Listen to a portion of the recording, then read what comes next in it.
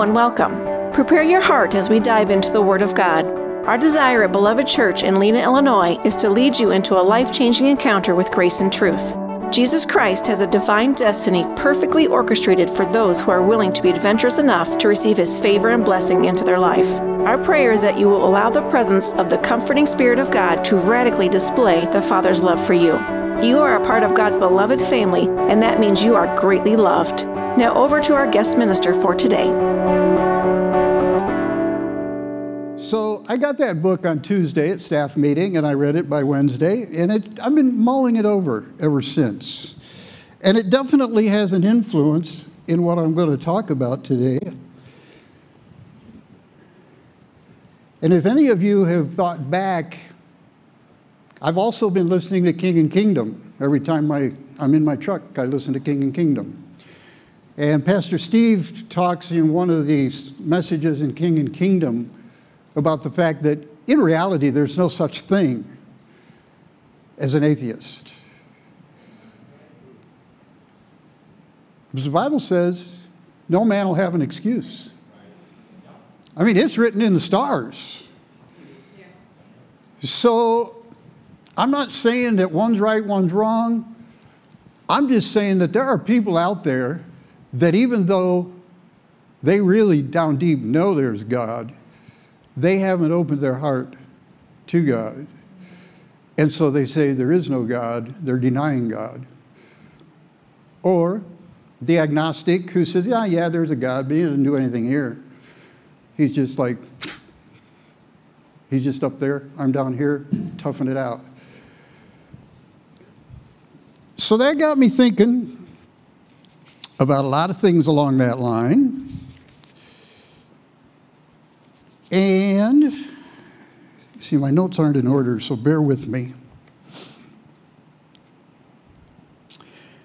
How many are doing the daily reading? I'm having fun with it. See, I didn't look up when your hands went up, so don't worry about it. The daily reading has been a blessing, and I have read the Bible I don't know how many times myself, but this time, for some reason, I am getting so much more out of it. Praise the Lord. But I went to Acts, the daily reading a few days or a week ago was Acts 17. Acts 17, and I think the verse is 24 maybe, Tamara? What did I give you? That was close. Okay. Paul's speaking, for as I passed by and beheld your devotions, I found an altar with this inscription, to the unknown God, whom therefore ye ignorantly worship. Him declare I unto you. And then if you're familiar with that passage of Scripture, Paul goes on to give them the gospel. And he does basically, what Luke is writing about, he defends God. And I meditated mainly on this verse for quite a while. And if I were to ask, I'm not going to, don't raise your hand, but if I were going to ask how many here know God, you all raise your hand. I'm pretty sure, unless you just think, well, I'm not going to raise my hand, but we all know God to some degree. But I want to challenge you to think about it. Could you know Him more? Do you want to know Him more? Are you willing to put in what effort it takes to know Him more? For me, the answer is yes. But that also kind of directed me in where I'm going. I wonder how many people are in churches. Now, I know the percentage of people in church as I speak, statewide, countrywide, worldwide. I know that's a pretty small percentage of people, of total possible, and it's going lower all the time. But of those people that are actually in a pew today, there's a lot of them that don't know God. They worship a God who is unknown to them. So, I'm letting you in on how my thought process has run in the last 3, 4, 5 days, because it's just been kind of like circular reasoning.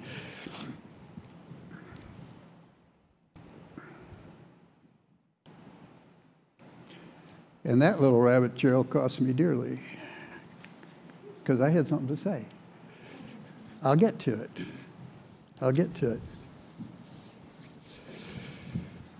So Paul clearly defended his belief in God. He defended God. And as I said, of the people that are in church, a lot of them don't even know God. And it still hasn't come back. I'll stall.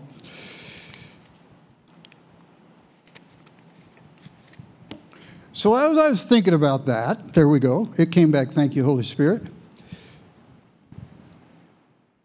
I have spent my life in religion. Grew up in a mainline denominational church.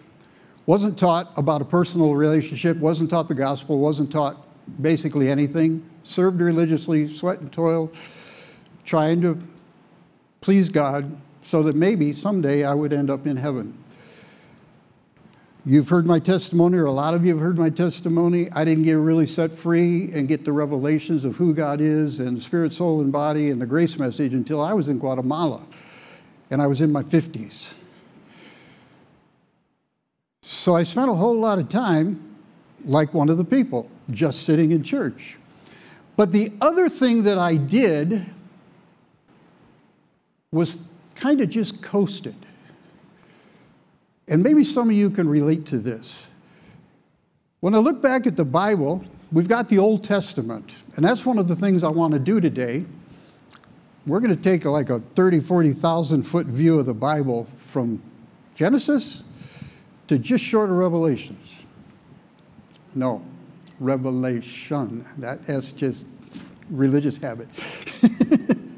Spit that thing out. Revelation. Because I'm not going to get into the end times except to say that if we're not in it, we're pretty close to it. Are you on board with that? Okay. So I looked at the fact that we were in the church age. And it was like, okay, God did all this neat stuff in the Old Testament. And I mean, there was some crazy, wild things in the Old Testament. And then Jesus did his thing, and now we've got the church. And it was like all my life, it was just like, you know, God's sitting back, chilling, just letting us go. And you know, that is the stinkingest thinking there is. That is terrible. Hello. You got plenty of time to get here.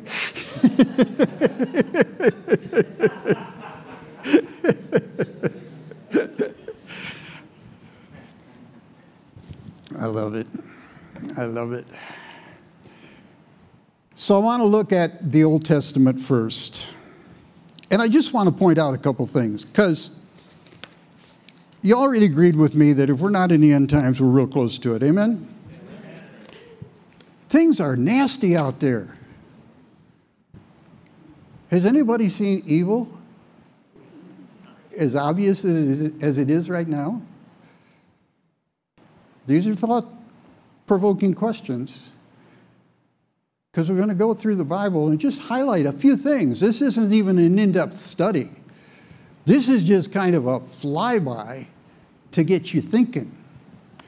And I want to start with Noah. Well, let's start with the garden, okay? We all know the story of the garden.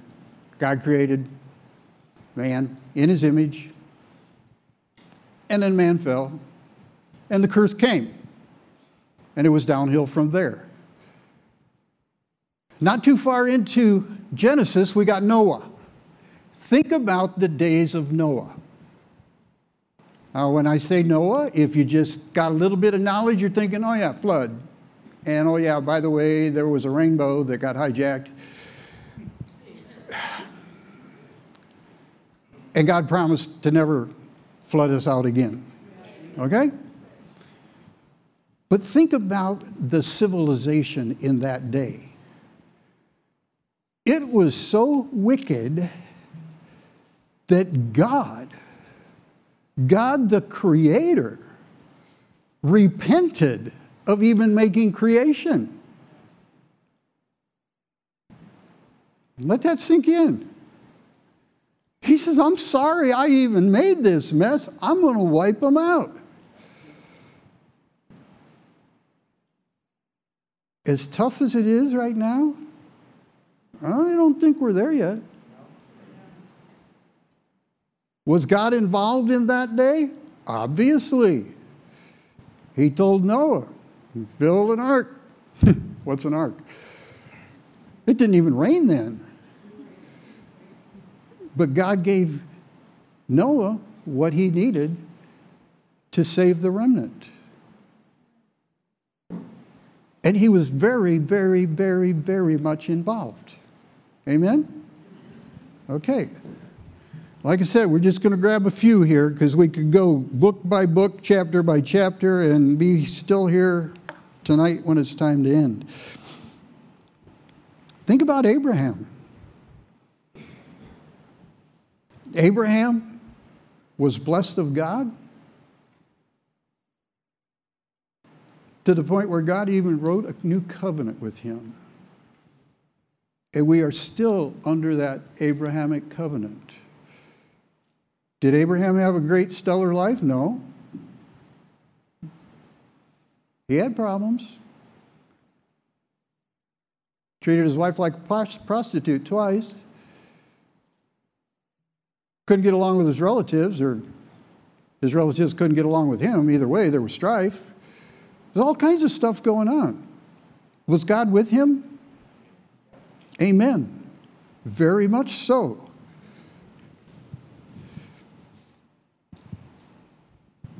Throughout his entire life, we know about Isaac, but he got blessed with Isaac even after he messed up with Hagar and Ishmael came into the picture. But see, God was there with it all, through it all. God was making his plan just what he had planned. He never missed it anywhere. And when we read things like this in the Old Testament, we think that was a nice Bible story, or I remember that when I was in Sunday school. I'll never forget that story. But take time to meditate on what God has done. The Bible says he rested on the sixth day, and some think he just went, there, I did my part. They're on their own. No. He has stayed involved in our lives, our past generations' lives, from the beginning. Throw another name out there, Moses, children of Israel in Egypt. They didn't have an easy walk as slaves. Do you imagine building bricks without straw? I mean, they were treated poorly, to the fact that God sent a deliverer. But before that even came to place, he sent the plagues. Think about those plagues. I'm not going to take time to go through them, but think about the plagues. Those were nasty. But were they nasty for God's children? No. When darkness overcame Egypt, there was light. There was light. You see, God has been involved in his people every step of the way. And then when the deliverance came, they go trucking through the wilderness and come smack up against the Red Sea. What did they do? Children of Israel started grumbling and complaining and said, at least we could eat back in Egypt. Let's go back. We knew where we were when we were slaves. And then God parted the Red Sea. You see, God had a path already plotted through the sea. They couldn't see it. All they saw was the water. But God knew exactly where they were going to walk through, and he knew it was going to be dry ground. Was he involved with them? What do you think their lives were like through all of that? The plagues, the trucking through the wilderness, the Red Sea. I mean, have we reached that point?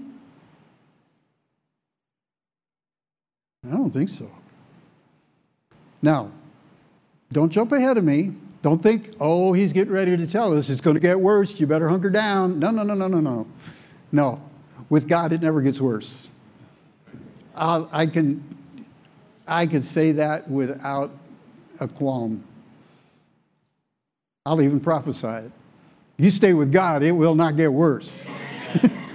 How's that? Take that, devil. Devil trying to run my sister off the road and doing all kinds of stupid stuff. Hallelujah.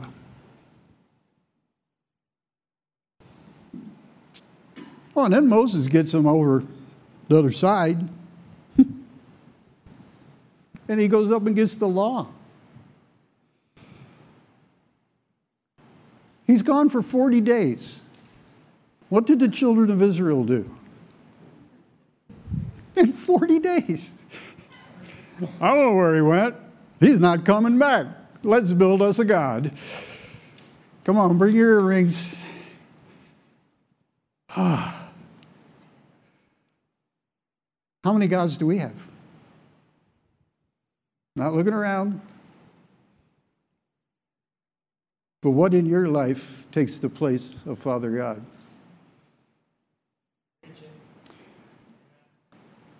What takes up the most of your time? What takes up the most of your thought life? These laws that Moses went up to get talks about idols. And when we think of an idol, we think of a statue or something carved or something out of stone, right? An idol, in one of the dictionary definitions, is a false image. A false image. We already talked about knowing God. And some of us know God better than others. Some of us know God quite intimately, and others not so much. But I know for a fact that in my 40 years of religiosity, I had a false image of God. A false image. I didn't know the true God. I didn't know him in the way that he made for us to know him. And that is a false image. So by definition, that's the same as idol worship. Ooh, I'm getting a few nods, a few murmurs. That's okay. That's okay. Hallelujah. See, we aren't very far into the Bible yet, and God has been involved in every bit of it, correct? And then one of my other, well, there's so many favorite stories. I mean, we could talk about Joseph, we could talk about David and Goliath. Any one of these we could make a complete message out of. You understand that. And that's not my goal today. I'm not going to zero in on one. But I want to paint a picture for you.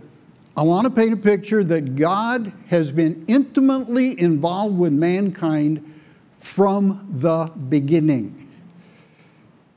And no matter what day and age we are in, we're going to see, I think, a little more clearly after today, because I'm going to bring it right up to current events. But the Old Testament is full of history, full of genealogies, full of stories of war, full of victories, full of defeats, full of everything, full of wisdom, full of prophecies, full of prayers, full of anything you need. And then it stops. And it stops with Malachi. And Malachi, I believe, is 3 ones on the list. I think we'll read that. Behold, I will send my messenger, and he shall prepare the way before me. and the Lord whom you seek shall suddenly come to his temple, even the messenger of the covenant, whom ye delight in. Behold, he shall come, saith the Lord of hosts. That's right in the beginning of the second half of Malachi. And he basically says, you're looking for God. That's that unknown God. And I'm going to send a messenger. And you know what happened after Malachi when you look at the Bible in order? For some of you, the difference between, I didn't put my glasses on, but anyway, the difference between the Old Testament and the New Testament is just a page. Now, some of you have some other helps in there. I understand that. But we get this mentality, okay, there's the Old Testament, there's the New Testament. You realize there was 400 years not accounted for between the Old and the New Testament. Maybe you've never stopped to think about this. We all know that when we talk Old Testament, we're talking original language of Hebrew. We open the New Testament, it's Greek. What happened?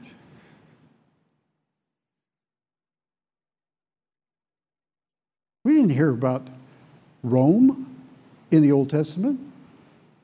We open the New Testament, Rome. Everything's about Rome. That 400 years was packed with transition to get from the Old Testament to the New.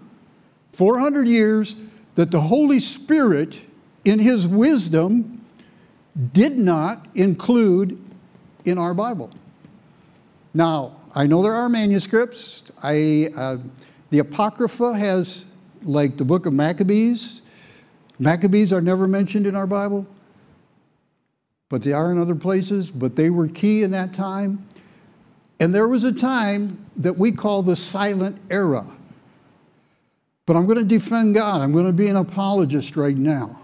God did not back off of mankind at the end of the Old Testament and sit and wait 400 years till he could send his son. It just didn't happen. He has always been involved. There's a lot of things that have happened in the last 6,000 years that are not in this book. But the Holy Spirit, in his wisdom, knows what we need for life, for everything. And that's what we have here. So again, I'm acting as an apologist. I'm defending God. I'm saying this is what we've got. We don't have to go looking for more. We don't have to make up stories. We don't have to speculate a whole bunch of things. If it's not written here, don't worry about it. If it is written here, do it. That's a pretty simple message. Just do it. Before you do it, you may have to say no to some things, but say no. That's some of the best counseling anybody can give you. Well, what do I do about it? Just say no. Just quit it. Just stop. Well, this is that. Stop it. I love it the way, I can't mimic Steve, the way he does it. Stop it. Great counsel. So we go to the New Testament. Jesus' birth. We can preach for weeks, months, years, generations on Jesus. Incredible, the plan that God had.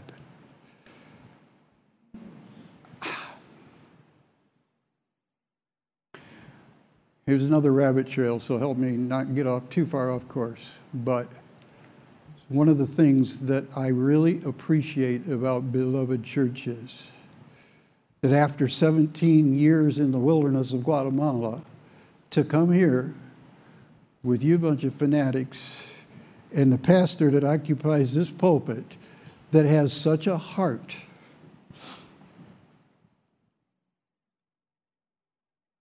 such a heart for our Lord Jesus Christ and his bride, the church.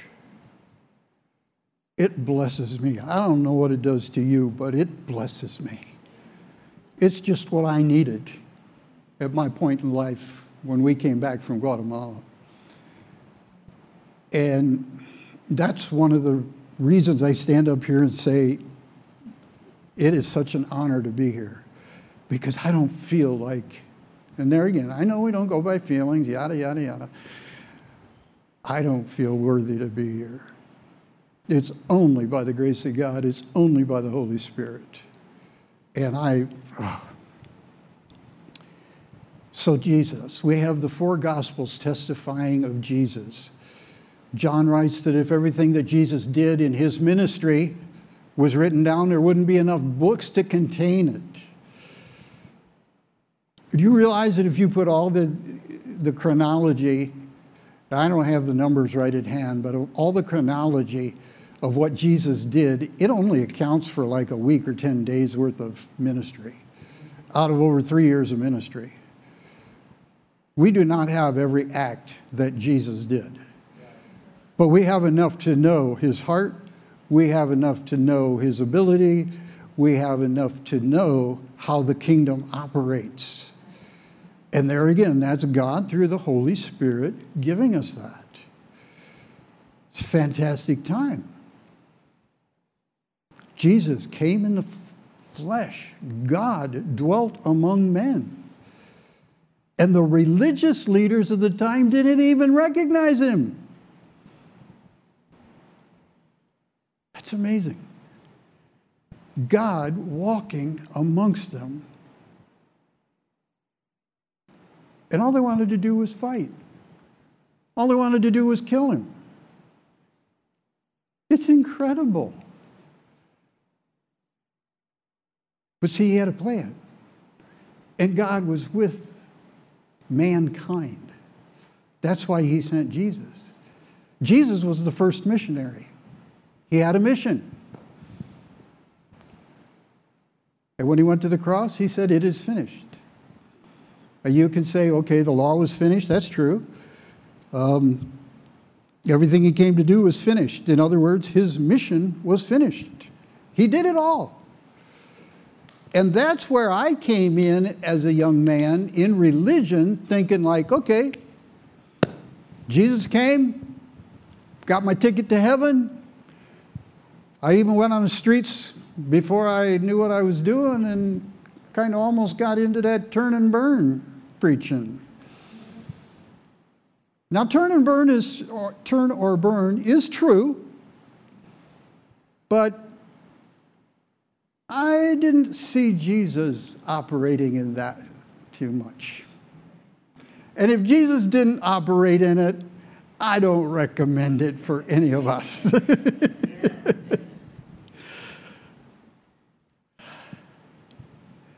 There's a better way. Now, can you get passionate about things? Yeah, you can get passionate. Can you get angry about things? Yeah, you can get angry about things. It's not wrong to be angry. You know that? Don't let the sun go down on your anger. That means you got to be happy by sundown? No. You got something to be angry about, and it's a righteous anger. You hang on to it. What they're doing to our kids in school, that brings up anger. And it's a righteous anger, and we won't stop until we do something about it. That's why we're starting the ark. Have you all heard about the ark? You haven't? Do I get to be the one? Woohoo! We have a building, by the way. The ark will be meeting, yes.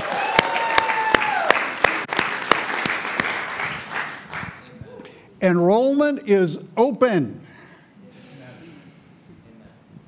Not meeting at our first place of choice, not meeting at our second place of choice, not really meeting at our third place of choice, but we're meeting where God opened the door.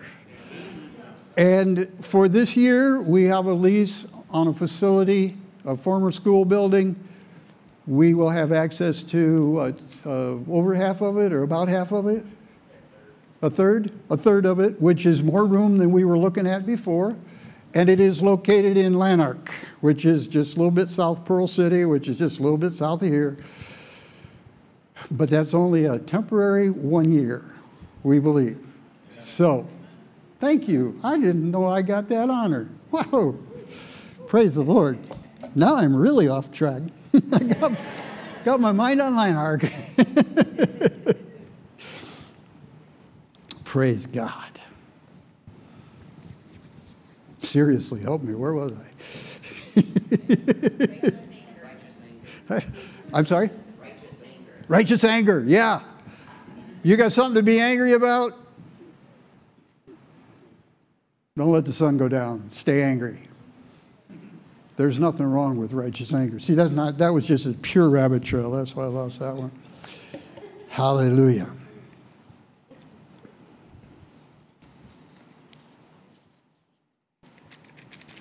Let me get on the right page here. So the Gospels speak for themselves. They testify of God in our midst. They give us the image of ourselves. Because when we see Jesus, we see ourselves if we're born again. And when I say born again, see, that spirit, soul, and body keeps popping up. You get born again in your spirit. Your flesh is trained by this world.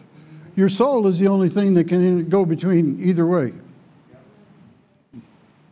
Remember my friends? I always travel with my friends. You got your body? Spirit? No. Soul? And your spirit.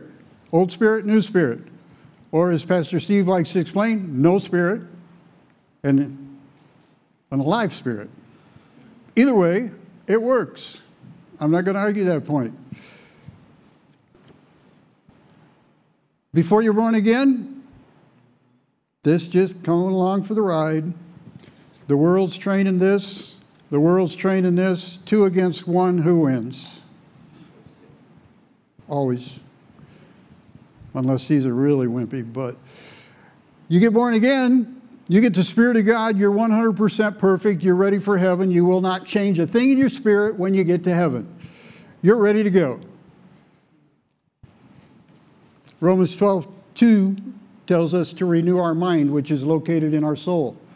When we renew our mind to conform with the image of God, our mind, our soul agrees with our spirit. This body has no choice but to follow along.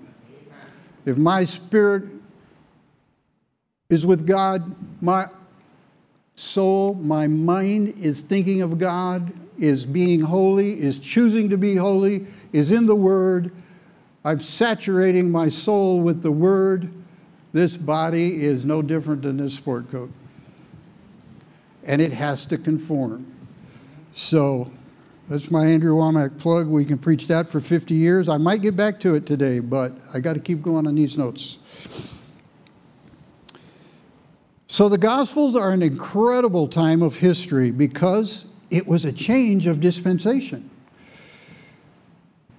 Don't want to get into history too much, but you know, from the creation to the Mosaic law was about 200 or 2,500 years. There was no law. Then for 1,500 years, there was the law. After those 4,000 years total, Jesus came. And now we're 2,000 years into the church age. And that's where I got the idea that, okay, Jesus came, he did his thing, and now we're just chilling till we get to go to heaven. And then it's going to get really neat, really fun, really beautiful. And then I found out from the Bible and from my brothers and sisters and from other preachers that prayer I've been praying religiously all my life that says we can have heaven here, that changes it all. How many times have we prayed that prayer, which is only a model prayer anyway, but just parroted it out, not knowing what it said, not believing what it said. as it is in heaven. We want things here on earth as it is in heaven. Why would Jesus give us that model if it wasn't possible? Why do we have to wait till we go to heaven? So staying along with the thoughts that I had in the Old Testament, think about the days of Jesus. What was the civilization like in that day? You had the Roman rulers. You had the Jewish religion, Jewish leaders. There was stress, toil. There was all kinds of problems through it all. There were people that accepted Jesus. There were people that rejected Jesus. There were people that followed Jesus because they got fed, or they followed Jesus because they heard he healed. They wanted things and stuff. I got a lot of experience on that, and I'm not going down that trail, but 17 years in Guatemala, I understand people wanting things and stuff. I was the nicest guy in the world until I realized that the former missionary where I was had made a welfare state. And I felt that it was my job to change that. You know how you change a welfare state? You start by saying, no. No. No. You know how popular that makes you? Out of my 17 years of ministry in Guatemala, I don't know, a good third of it was just climbing back up the hill to where I was respected because of the stands I took. But it was in the Bible. And I didn't care. I wasn't going to play the game. I wasn't going to be just a humanitarian missionary. I was going to teach them the Word. It was fun. It was really fun trying to explain the Word of God in a foreign language. Wow. God gave me the grace, though. I loved it. So then after the Gospels, we got the book of Acts. The Acts of the Apostles. And there's some miraculous acts in there. But as I've been reading it through in the daily reading, like I said before, I'm getting so much more out of it. When I was in the mainline church, we were in a couple study. And we did, I don't remember if I could remember the name of the guy. That's how impressive he was. But if I could remember it, probably most of you would recognize that name. And he and his partner did a whole teaching on the book of Acts. And the only thing that I remember basically from the book of Acts, from their teaching, was they basically just traced the map with the missionary journeys. And it was, even when I didn't know God like I know him now, back then I was thinking, this course is a nothing burger. I mean, it is just, surely there's more in the book of Acts than just, well, they went from here to there and the boat was late and the fog came in and they missed that ship and they laid over here for 3 months and then they preached there and, oh yeah, they did something spiritual. They preached there while they waited for the next boat. And it was like, get me out of this study. But you know, I'm really having fun with it now.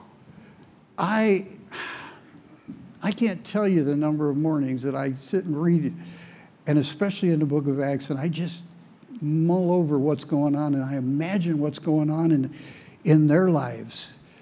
And I see God's hand in all of it. And then you realize that the book of Acts is still being written. Amen. They just quit recording.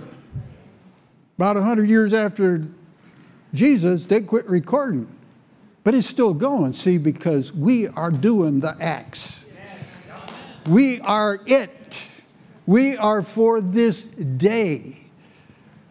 And what a day it is. Hallelujah.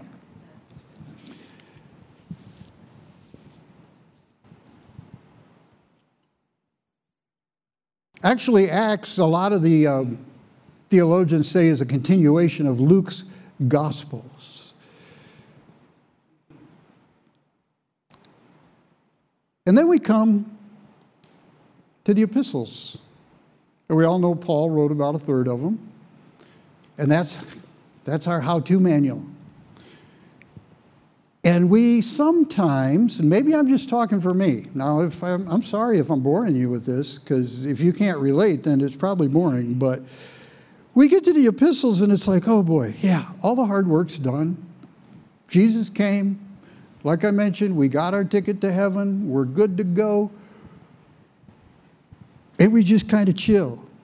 And while I was meditating on that, I got this picture in my mind. Now, I don't ice skate.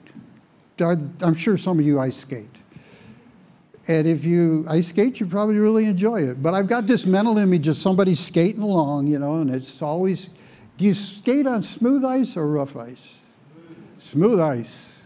Oh, yeah. Yeah, even in one of the most violent sports known to man, they prepare the ice before they play hockey, so it's nice and smooth.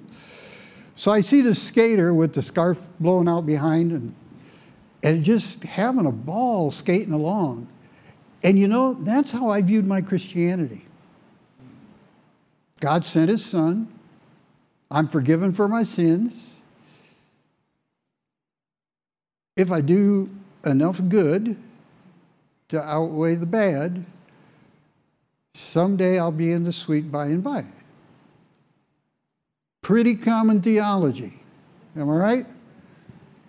Oh, thank God for places like Beloved and teachers like Andrew and Joe Prince and Kenneth Coe. All of them. They've all got that message that is just, there's so much more. Oh.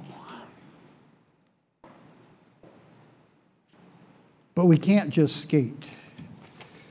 We can't just skate because God's not skating. God is not taking his hand off of us. God is still leading us and guiding us. Are we following?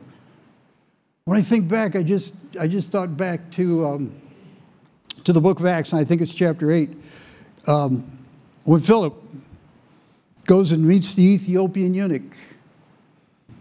I mean, that's a coincidence of all coincidences. You go south, you meet the Ethiopian eunuch. This is what you're reading.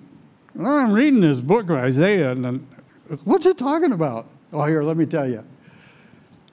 Wow, there's some water. Why can't we get baptized? Okay. Baptizes him, and then Philip disappears. They find him, I forget where. So, I forget the name of the town, but he gets translocated. If it happened in the book of Acts, this is the book of Acts. Just saying. Boom. I know we got one translocation advocate amongst us. Very vocal. Pastor Craigers. Yep. You just keep an eye on him, and one day he may not be here. He may be there, wherever there is. Oh, man. Everything that is written is available for us and more. Jesus said greater works. Lot's been preached about what the greater works are. It doesn't matter. Greater works. Do you want greater works? Yeah. I want greater works. I'm not going to be satisfied till I see greater works. And it's available now. One of the reasons I did this real brief aerial view of the Bible is to get you thinking about the day that we're living in. These are not the worst of times. But we are coming close, and it's kind of a dumb statement because every day we're getting closer to everything. I mean, every day we're getting older. Don't claim it? Well, I have people that throw it in my face, Pastor Craig. Doesn't mean you got to receive it. I got to tell you a story on Pastor Craig. You all know I got a few years' experience on you. And I've been having trouble keeping up with my calendar and reading my schedules and knowing when I have to do this and when I have to do that. And I confessed to Pastor Craigers today, I said, I just can't get used to looking at the calendar because I never used to have to do that. I mean, I had a social secretary that was fantastic. And Craig says, yeah, when you haven't been single for half a century, I guess. Way to bring it home, brother.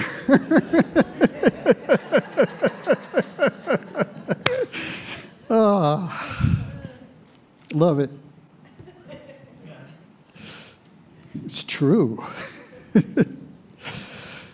Not sad, but true. So Matthew 16:3. Let's get a little scripture on this.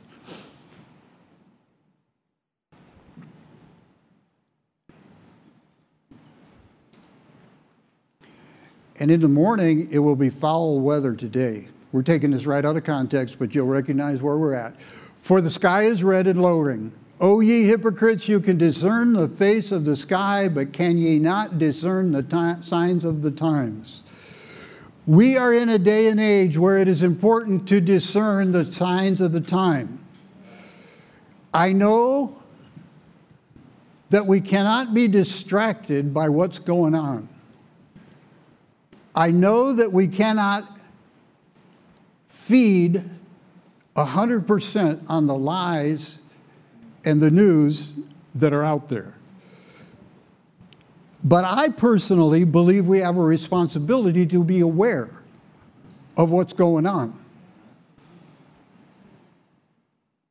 It's no different. This weekend, I had planned to be here 4 days. I had planned to make it a motorcycle weekend. I checked the weather, and I said, maybe not. Not that I trust the weather forecasters that much. But then again, I did have a little oil problem on my bike, so it's good reason not to drive it 400 miles in a weekend until I get it checked out. But I checked out the time I was planning, and I made a decision. And I said, okay, based on that, I'm not going to do that. We're in the same situation in life here, in this civilization, in this moment in history. And it is a moment. Think about it, 6,000 years. And we are here for 70 years, 80 years, 100 years, 120. That's nothing. And we get so focused on what's happening here and now, and we let that control us without taking the whole counsel of what's gone on before us. I've already pointed out that what we're going through right now, while it's not really that great, there are people that have suffered worse than we are suffering. And there are people that have suffered worse than we will suffer, because it's going to get worse. Now, that's not a bad confession. I'm looking at the signs of the times. We need to be ready. We don't want to be blindsided.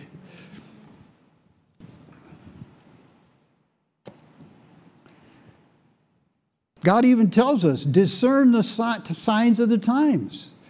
That's our responsibility. And while we're discerning the signs of the times, we need to let other people know. Pastor Steve has shared multiple times about the words spoken over to him about being John the Baptist or another John the Baptist. And we're of his flock. What's that make us? There's work to be done, brothers and sisters. And God is with us. God has not abandoned us. God has a plan through all that's going on. He has a path through from where we're at to the glory on the other side. Just like he knew the path through the Red Sea. just as sure as he knew that path, God knows what's going to get us to the other side into glory. Now, I don't know what you're hearing when I say glory. I'm saying the glory of God, and I'm saying right here on this earth. I'm not saying we're going to go up in the sweet by and by. I believe we're looking at a new dispensation. I really believe in my heart that the church age is drawing to a close. I want you to think about that. I'm taking my time with this. It's not because I don't know what I want to say. It's because I want these words to kind of get in you to where you just don't, oh yeah, that's what he said. I want you to carry them out with you. I want you to think about them today, tonight, tomorrow, the rest of the week. I want you to think about it. Because this isn't just a political thing we're going through. This isn't just a stolen election. This isn't just a pandemic. Pandemic, I said that right. Sorry. Oh, I got that from Pastor Steve, too.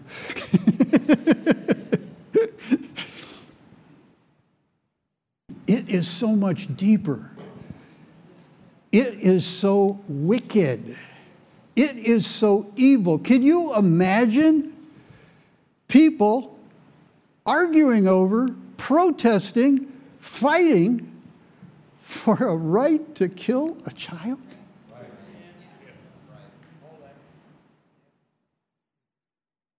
I don't care what name you put on it.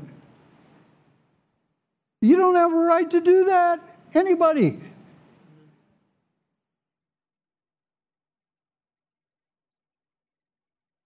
Brother Bob put something on one of the social media. Thank you, by the way, Brother Bob, for your financial post. Ah, yeah.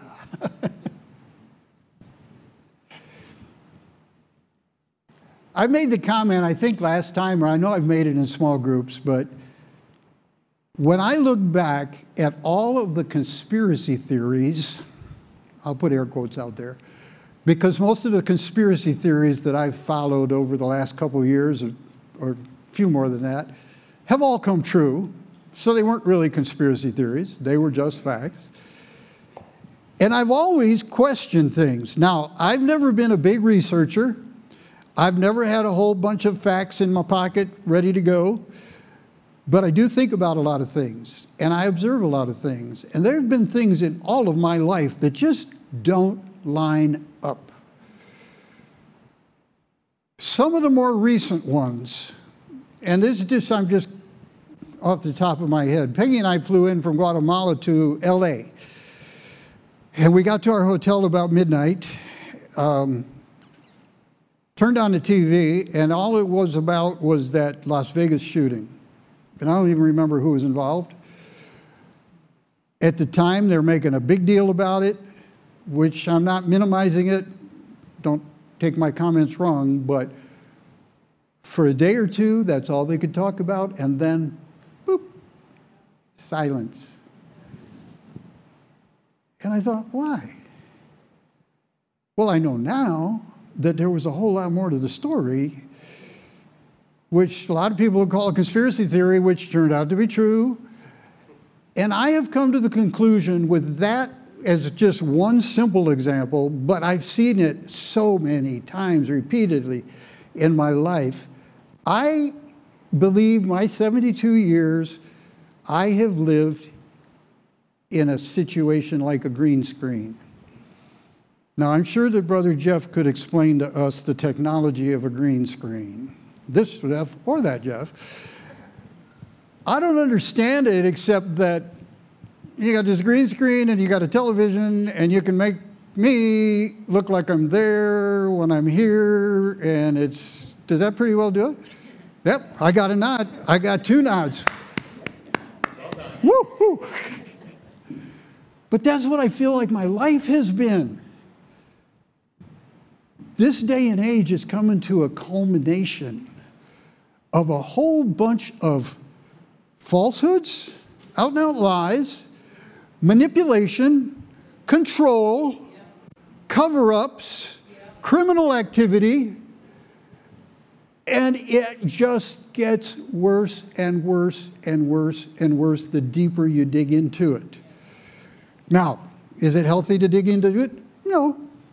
So you got to know when to quit. But I still say you got to know what's going on. You don't want to be blindsided. Go back to my simple example of making this weekend for me a motorcycle weekend. Had I not checked the weather forecast, there's some pretty healthy storms came through here. Now it's clearing up now, but I was aware of the signs. And we need to be aware of the signs. And I can't even have words to express how deeply I feel that we are coming to the end of the church age. When we see what's happening, when we read the times, I know there's one other in this room I've been told believes like I do.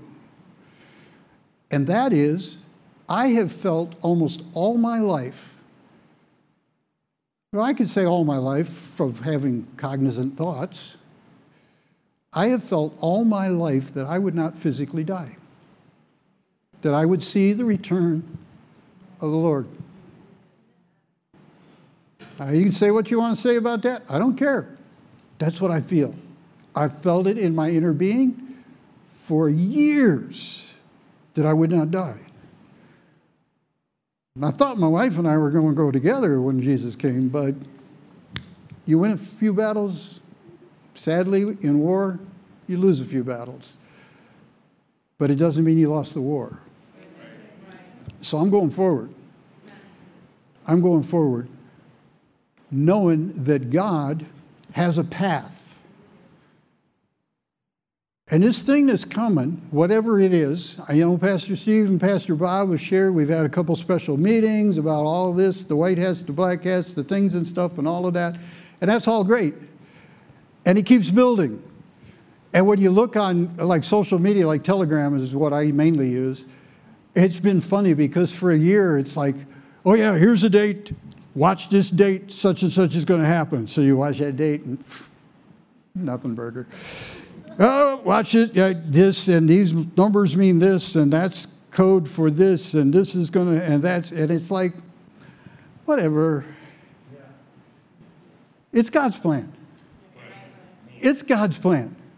Just do what you know to do every moment and you're okay. God's got the path for you. He's going to see you through to the other end. And there's nothing else to worry about. So, I want you to be uplifted, knowing that God's got us. We may not be fulfilling everything God's got for us, but we're on our way. We're growing. And it's great. And it's a great time to live in. So what's in the near future? I'll quote Dwayne Sheriff. I don't know. I don't know. But I do know it's going to be good. It may get rough, but hey, it's not always a bed of roses. I fought in Vietnam. I went to Africa for 3 weeks. I've slept on the floor and had cockroaches crawl across my chest. Cockroaches don't bother you if they keep walking. No problem. I lived a quarter of my life in Guatemala. And yeah, we had some creature comforts there. It wasn't as, when we say we were in the northern jungle, that's a true fact, but it doesn't mean we slept in hammocks from the trees. So we had a good life, but it was a third world life. So when you add up all of those things, a good share of my life has been preparing me to the point where I don't care what happens. Shut the food off, okay, I'll get along. Shut the electricity off, okay, I can put up with that. People lived without electricity. No fuel for the car? Okay, so I don't go as far.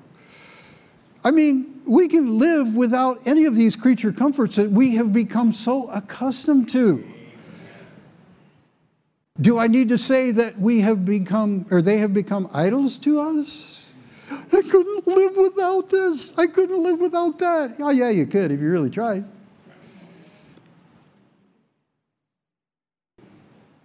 And I don't want to be negative, but I think we're all going to be tested to some degree. Now, we know that God isn't going to give you more than you can handle. So there's always a plus side to it.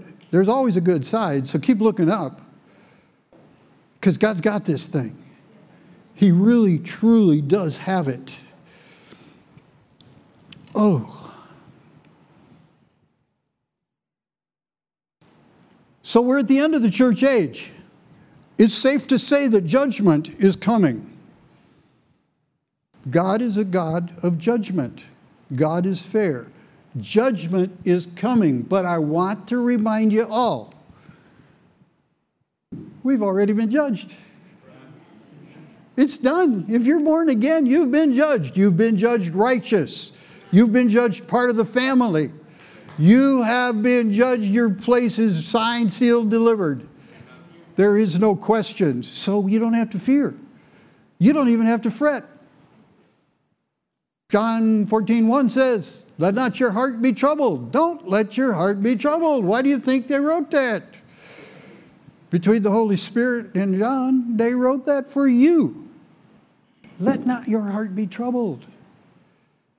We are in a glorious time. I think I said this before, it bears saying again, I think, because I believe it this strongly. I think if, and I know reincarnation doesn't work, all that, don't even talk to me about that. But if the disciples were given a choice, thinking back, disciples, of your experiences on earth with Jesus, or what, for example, Beloved Church is going through right now, and all the believers in the United States and the world are going through right now, would you like to be walking with Jesus on the dusty road to Galilee? Or would you like to be in this day and age at the culmination of this era? I really believe 100% would say, I want to go with them. I think this is an exciting time. I don't see anything to worry about. Are there things that are troublesome? Absolutely. Can anybody tell me why within a matter of about 3 months there were 28, I believe, food processing plants mysteriously catch fire? Anybody got an answer for that? Did OSHA just quit checking them? It just doesn't happen. Judgment's coming. The people that are doing things like this are going to be judged.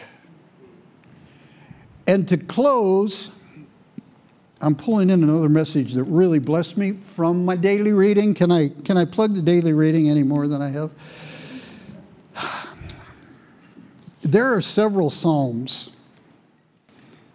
but I'm going to take my remaining minutes and we're going to just take our time and go through Psalm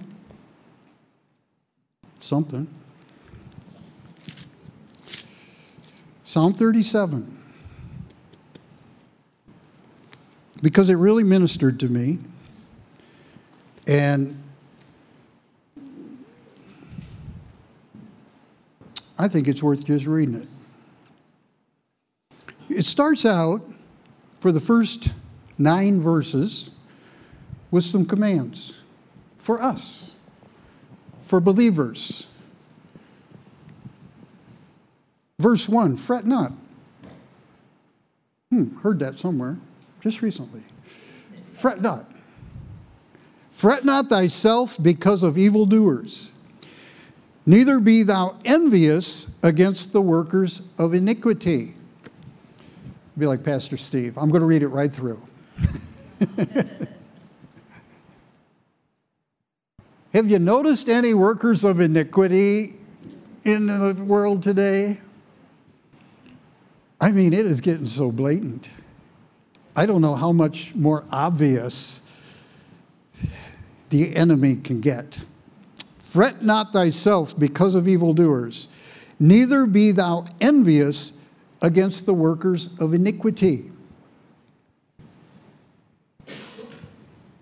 All the people that have been manipulating our money, selling us a bill of goods, lying to us for personal gain, for corporate gain, for whatever gain. I'm highlighting that because I've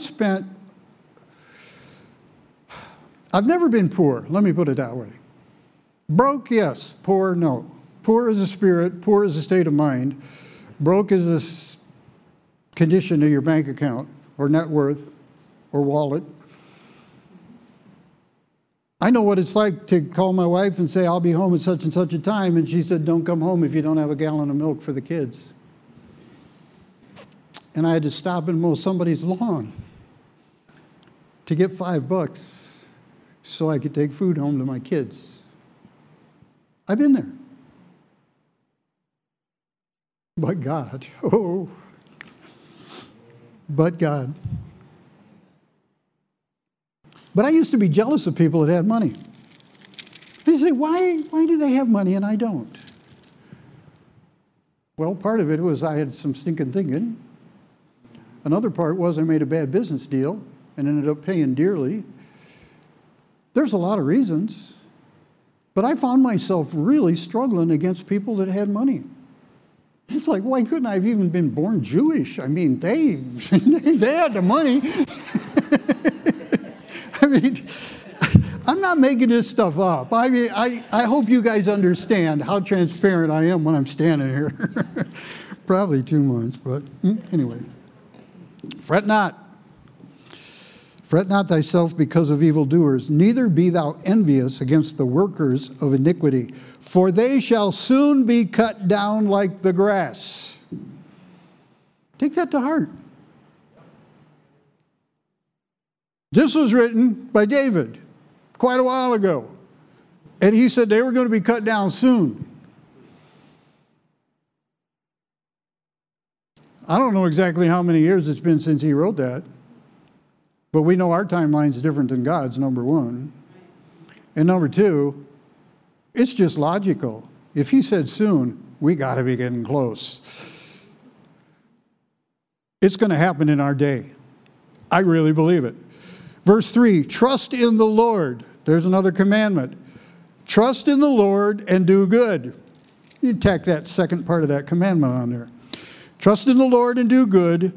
Why? So shalt thou dwell in the land, and verily thou shalt be fed.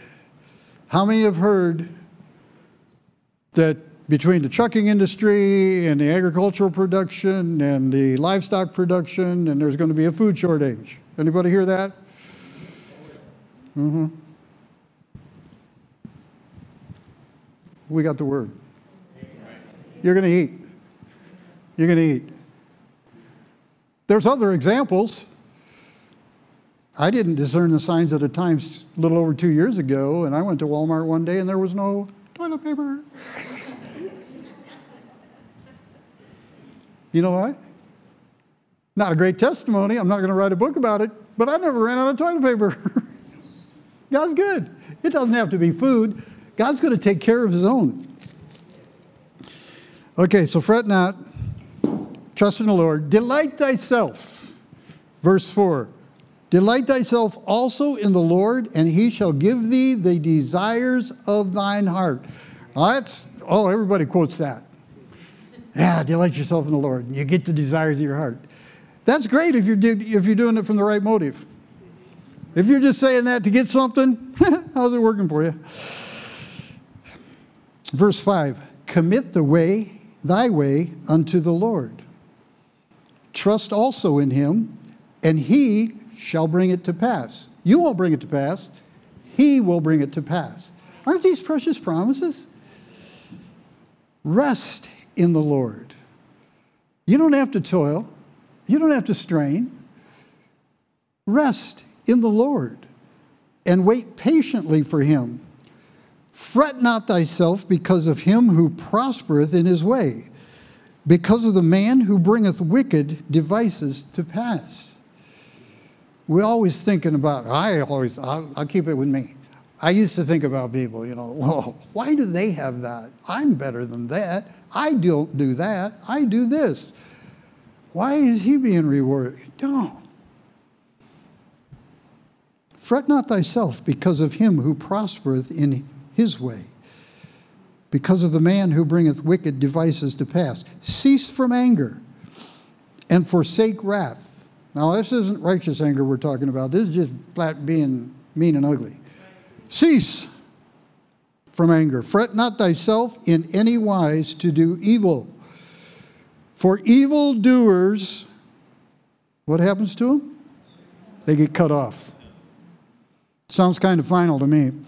The evildoers shall be cut off, but those that wait upon the Lord, they shall inherit the earth. Now, when I was reading this, I was thinking, because all of the conspiracy theories and all of the talk that's going on, this great awakening, we're doing away with the Babylonian system.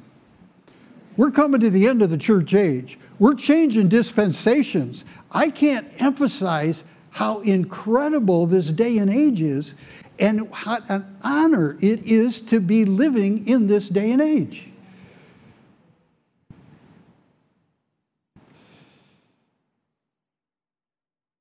And it says right here, we inherit the earth. I believe we're going to see the money system changed. I believe we're going to see debt canceled. I believe we're going to see private ownership take back the way it's supposed to be. We're going to see a jubilee of jubilees. And if you've studied the jubilees, that's a good thing. That is a good thing. How's that going to work? I don't know. I just don't know. Because I've known nothing but the Babylonian system and a whole bunch of lies all my life. But I got the word that says I'm going to inherit the earth. I'll take the word. I've been lied to enough. Verse 10, for yet a little while, and the wicked shall not be. Hang on to these things. They're going to be gone. Yea, thou shalt diligently consider his place, and it shall not be. All these evil people that are upsetting you, all these political people that are upsetting you, all of these, they're just going to be gone. That makes me just really happy. But in a good way. It's not vengeance. It's not mean-spirited. It's judgment. It's God's judgment, and he's telling us it's going to happen. But the meek shall inherit the earth, and shall delight themselves in the abundance of peace. They've been talking peace for years. We don't know real peace. The world thinks peace is lack of war. But then that's all they do is try to stir up wars because it's financially profitable. The abundance of peace. Verse 12. The wicked plotteth against the just and gnasheth upon him with his teeth. Do you feel like that's happening today? I do. Dr. What's his name? I'm not going to say. The wicked pitteth against us, the just, and gnasheth upon him with his teeth. The Lord shall laugh at him. Hallelujah. Can you just see God on the throne laughing at all these people that are making such a mess of this system? That are trying to take his people out, trying to shut his church down, his body, his ecclesia. He's laughing at them. Think about that next time you want to get stirred up about what's going on. And just see God on the throne laughing at the enemies. Because God's got the last laugh, and he's not waiting till the end. He's laughing now. Verse 14, the wicked have drawn out the sword. I like this. The wicked have drawn out the sword, and they've bent the bow to cast down the poor and needy. What's the Babylonian system is to the poor and needy? It's terrible. And to slay such as be of upright conversation. That would probably be believers. Righteous people.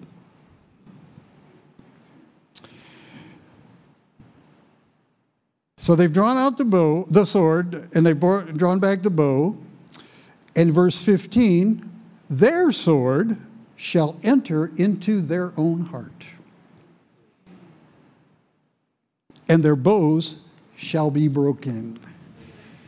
And when I read that, I thought, we got various hunters in here. I thought specifically of Pastor Ryan, but I know there's other hunters, and I'm thinking, yeah, you've been out there, hour, 2, 3 hours in the cold, and you see that deer, and you draw back that bow, and bing, that thing malfunctions.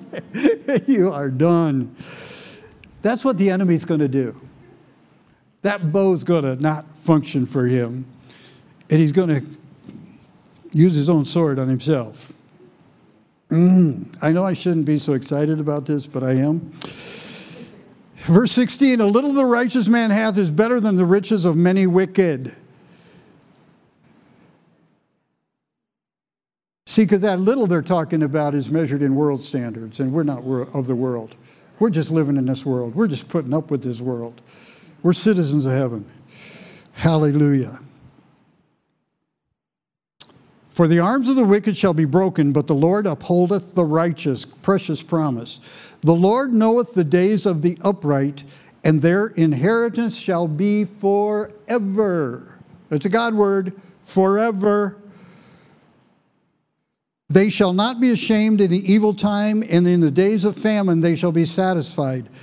But the wicked shall perish. Is anybody counting how many times the wicked have been told what's going to happen to them in this short psalm?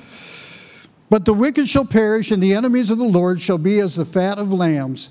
They shall consume into smoke that they consume away. They're just not going to be. The wicked borroweth and payeth not again. And I wrote in my Bible margin, the wicked steal, but the righteous show mercy and giveth. For such as be blessed of him shall inherit the earth, and they that be cursed of him shall be cut off. That's King James I'm reading. If we go to I'm not going to take time, but if you go to like the Passion, it clarifies or makes more clear. God is not cursing people. People are choosing the curse. So those that have chosen the curse are going to be cut off, and those that have chosen to be blessed are going to inherit the earth. The steps of a good man are ordered by the Lord, and he delighteth in his way. That's one that we all like to use. Though he fall, he shall not be utterly cast down, for the Lord upholdeth him with his hand. I've been young, and now I am old, yet have I not seen the righteous forsaken, nor his seed begging bread. And that pretty much sums it up. We could read the rest of the psalm, but I want to just highlight one more verse. And that's down in verse 34, because it just puts the icing on the cake here. This is what we have to do in verse 34. Wait on the Lord and keep his way, and he shall exalt thee to inherit the land. When the wicked are cut off, thou shalt see it. Let that one sink in. We're going to see it. And I know many have gone before and read that same verse and said, well, boy, we're going to see it. But when you discern the times, I believe we're going to see it.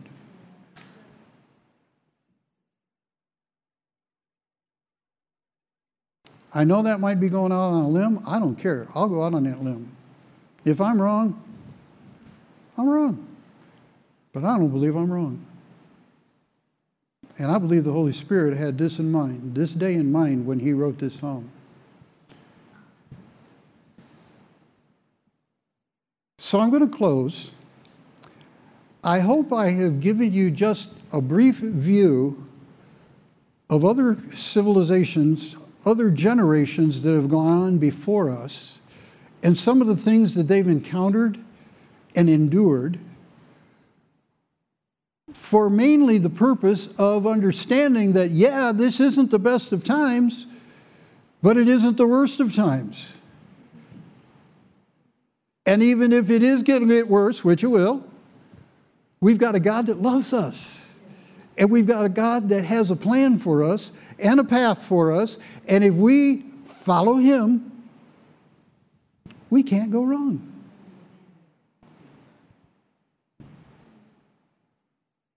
And I highlighted that psalm just to let you know that judgment is coming. The judge has already explained the criteria for judgment. The righteous will inherit the land. The wicked will be no more. And for me, you can criticize me for this thought, but I'll tell you the truth. I'm looking forward to seeing it. Whatever attitude's behind that, I'll repent if I have to, but I want to see it.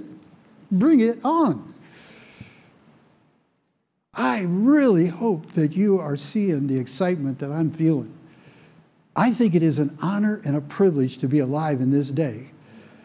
And even more so to be in this body of believers with the prophecies that are over this body of believers and what our future holds, however long that future is.